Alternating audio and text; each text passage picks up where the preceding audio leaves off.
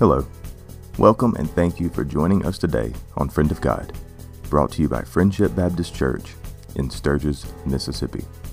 It is our goal every week to bring the Word of God to as many people as possible. We pray that you enjoy today's message, but more importantly, we pray that it changes your heart and provokes life change and action. God bless, and please listen from your heart. Enjoy. 18. In 1 Peter 3, verse 13, it says, "Who is there to harm you if you prove zealous for what is good? But even if you should suffer for the sake of righteousness, you are blessed, and do not fear their intimidation, and do not be troubled." So don't fear. I think we live in a world right now where there are a lot of things that we believe are worth being afraid of. The unending cycle of this pandemic, the inability to live life as normal, all of the mental strain and stress that many of us are under. And there's so many decisions being made, from school to safety to everything else. But this verse says here, what can harm you if you are doing what is good, what is righteous? And even if you suffer, you're still blessed. I'm unsure how many of you this evening would say, I'm blessed because I struggle. I'm blessed because I suffer. I'm blessed because I'm going through hard times. I'm blessed because there are those that wish I would not share my faith. I'm blessed because those around me do not understand why I am stuck to God like I am, and while I need Him every day. So there's an understanding that we are not to fear. Secondly, this evening, sanctify the Lord and be ready. Verse 15 says, "But sanctify the Lord in your hearts. Always be ready to make a defense to everyone who asks you to give an account for the hope that is in you, yet with gentleness and reverence." Sanctify the Lord and be ready. Set the Lord in your heart as most important. Give Him honor and glory, and be ready.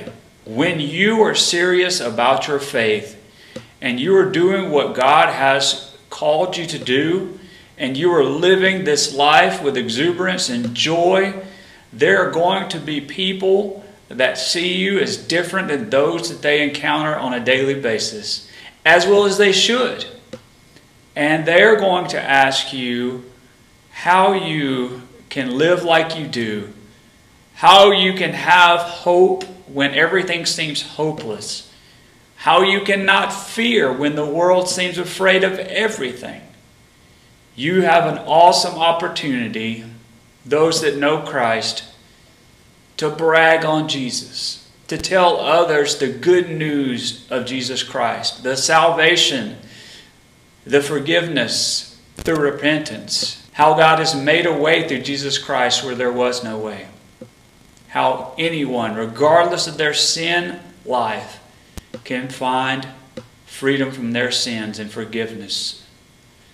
You and I have to be ready, but we have to remember that we do it with gentleness and reverence. If someone comes to you with a bad attitude or comes to you in a derogatory manner, chances are you're going to throw up your defenses. Same thing goes if you who know Christ come with such an abrupt attitude. It will turn somebody away.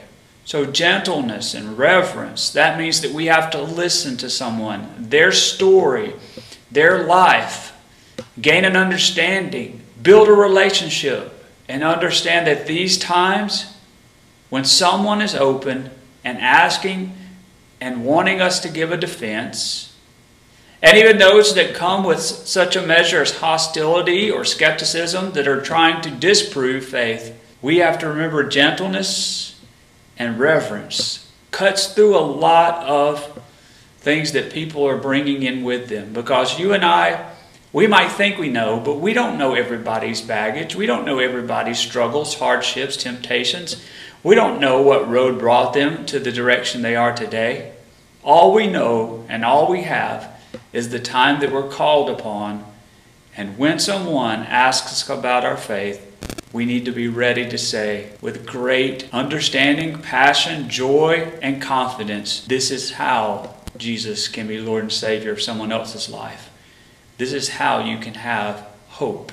Thirdly, keep a good conscience. Verse 16. And keep a good conscience, so that in the thing in which you are slandered, those who revile you, your good behavior in Christ will be put to shame. So, what happens when you as a Christian believer face adversity, face slander, face skeptics, or anything else? You might even deal with persecution on different levels. What do? Continue to keep that good conscience and remain focused on the main thing. Somebody said it like this, keep the main thing the main thing. So understanding that, which is difficult, it's easy to say, but it's difficult when somebody is in your face or somebody's in your area or your bubble and you're dealing with that measure of ridicule or slander or just downright people who are ugly acting these days. Those who don't understand why you have such joy in Christ and why you act the way you do. For those who have question, we are to stay the course because it will make all the difference in the world. They might question now, or they might give you a hard time or a difficult time, but they're really looking for what you have and wanting to know if it's actually real. Fourthly, right and wrong. Verse 17. For it is better if God should will it so, that you suffer for doing what is right rather than for doing what is wrong. Wait, does that mean that sometimes I go through times of suffering to make my faith stronger? Does that mean that I might not have done anything wrong, but going through these times helps me be more refined, helps me become more like Him, helps me to let go of the things in my life which don't need to be there.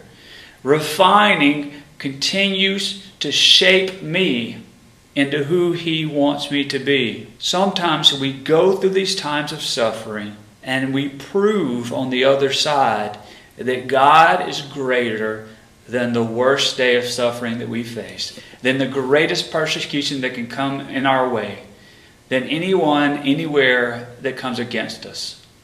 God is greater. God is greater. We are to stick to doing what is right, even when we're going through difficulties. Fifthly, finding this too hard. Many of you might be finding this too hard. Verse 18 is what it says. For Christ also died for sins once and for all, the just for the unjust, so that He might bring us to God, having been put to death in the flesh, but made alive in the Spirit. Christ died once and for all, for the just and the unjust, that He might bring us to God. It's because of His death we are made alive in the flesh. Understand that we might find all of these things difficult and hard, and life is difficult and hard. But understand the price that was paid for your freedom and my freedom. Understand the price that was paid and how we ought to live with such meekness. Meekness means that we approach life in a different manner.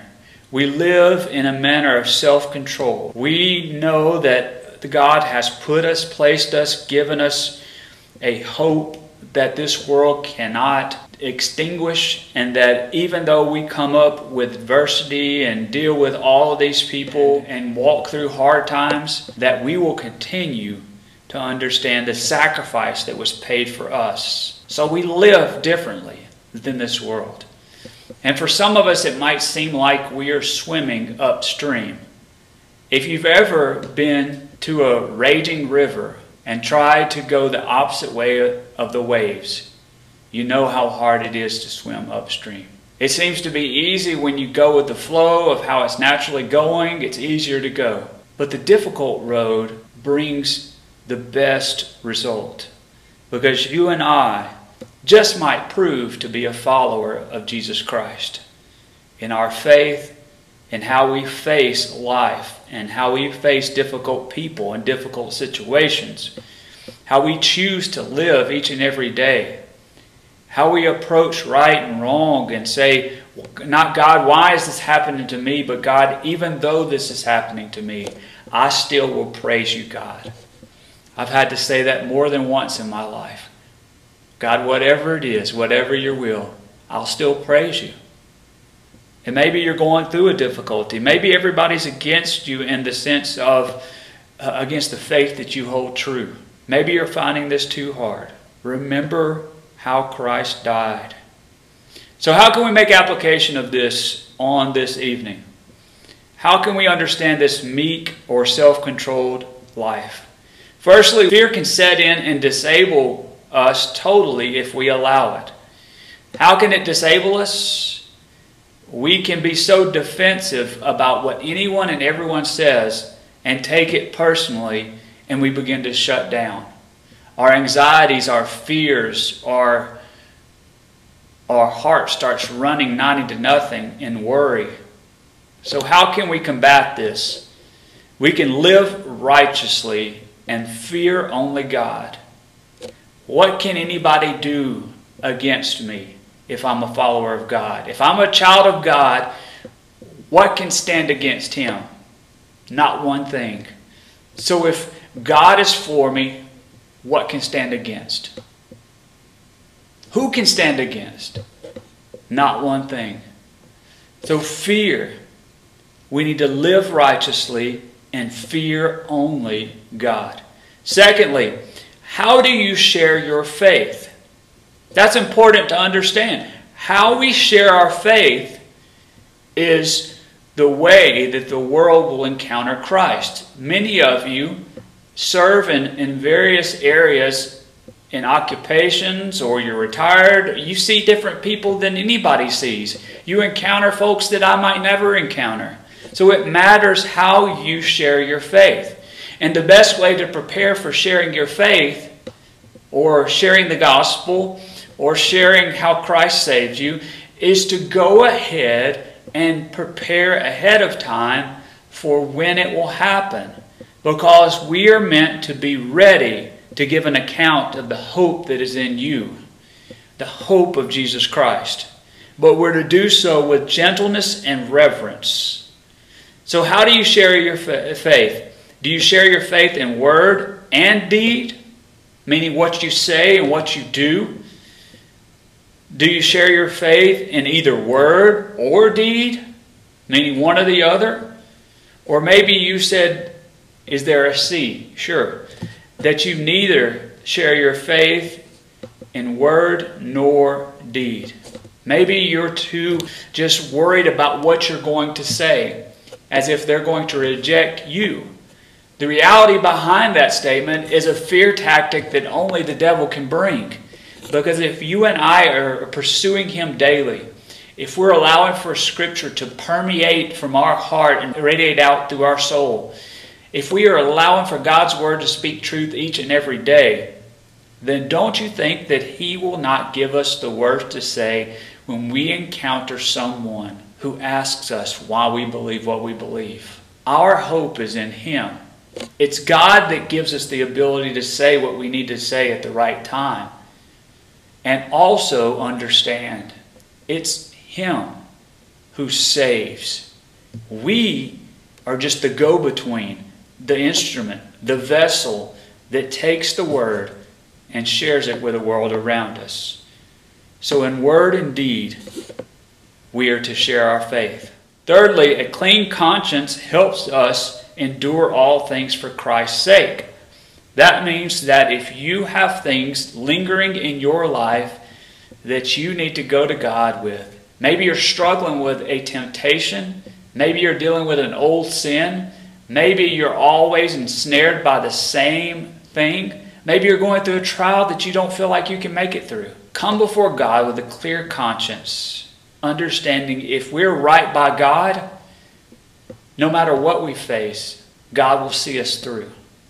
His strength is mightier than our greatest day of hardship, and we can endure all things for His sake. Fourthly, the question comes up all the time, is right and wrong subjective? I disagree with the world around me that says it is ever changing, that we're learning more and studying more and learning more about behavior and all these other things. I understand. I'm a psychology minor. I understand about behavior and why people do what they do sometimes. But God wrote the very life that we have, created us from nothing in His image, and gave us a way we ought to live. It is not subjective to person. God's Word says what it intends to say, and it is right, and speaks to a way of life that this world doesn't really fully engage or understand in. And maybe you're here today and you're saying, I don't fully engage and understand in everything that you're saying. Maybe it's because you don't know Jesus Christ.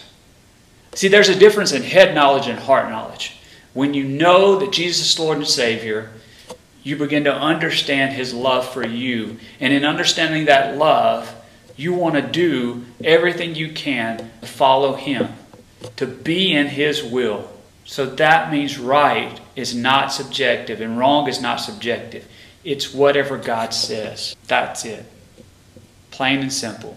Black and white. Lastly, truth. There's no greater truth than Jesus' sacrifice. But we've got to understand, even with His sacrifice, following Him is costly but worthwhile. If I were to tell you there are many and others that are around you that are looking, that are searching, that are trying to find the hope that you may have in your heart on this evening, you might say, well, who can I talk to? Who can I find? Who can I go?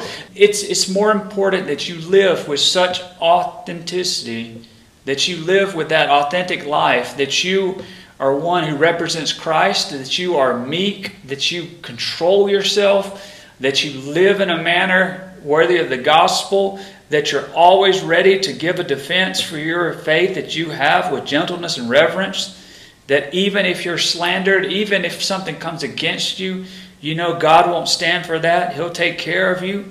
Even if you go through difficulties and hard times, that doesn't mean that God is any less just or good. That you need to remember, yes, following Him is costly, but in this world we'll face many hardships. In this world we'll face a lot of trials, temptations, and we'll deal with setback and heartaches and difficulties, but we can hold fast to the faith that we have in Jesus Christ. It is so worthwhile to live with such passion, such meekness, such humility in times like this. When the world is looking for hope, I hope they find Jesus in you. Father God, we come this evening. God, we call on you. God, use us in this time. Draw us near to you. Let us seek you and seek you first. God, for the many that are searching for hope this evening, I pray that they find hope in you. Father God, you provided a way through Jesus where there was no way. And if we are in need tonight, you can save us. For all have sinned and fall short of the glory of God. But the free gift of eternal life is in Jesus Christ. See, Jesus died for us. And it's my hope this evening, Heavenly Father, that those listening, those watching, might embrace you, even for the very first time. Maybe there's some this evening that need to get back on track with you. Maybe they've been so abrasive with their faith that they've turned people away. Yet they still have opportunity to correct or to work on that. Heavenly Father, I pray that you forgive them where they are. You give them a fresh start, and you let them know that today it might be coming to a close, but your mercies are new every morning. Heavenly Father, let us take advantage of every opportunity as we run this race with endurance. And it's in your name that we pray. Amen.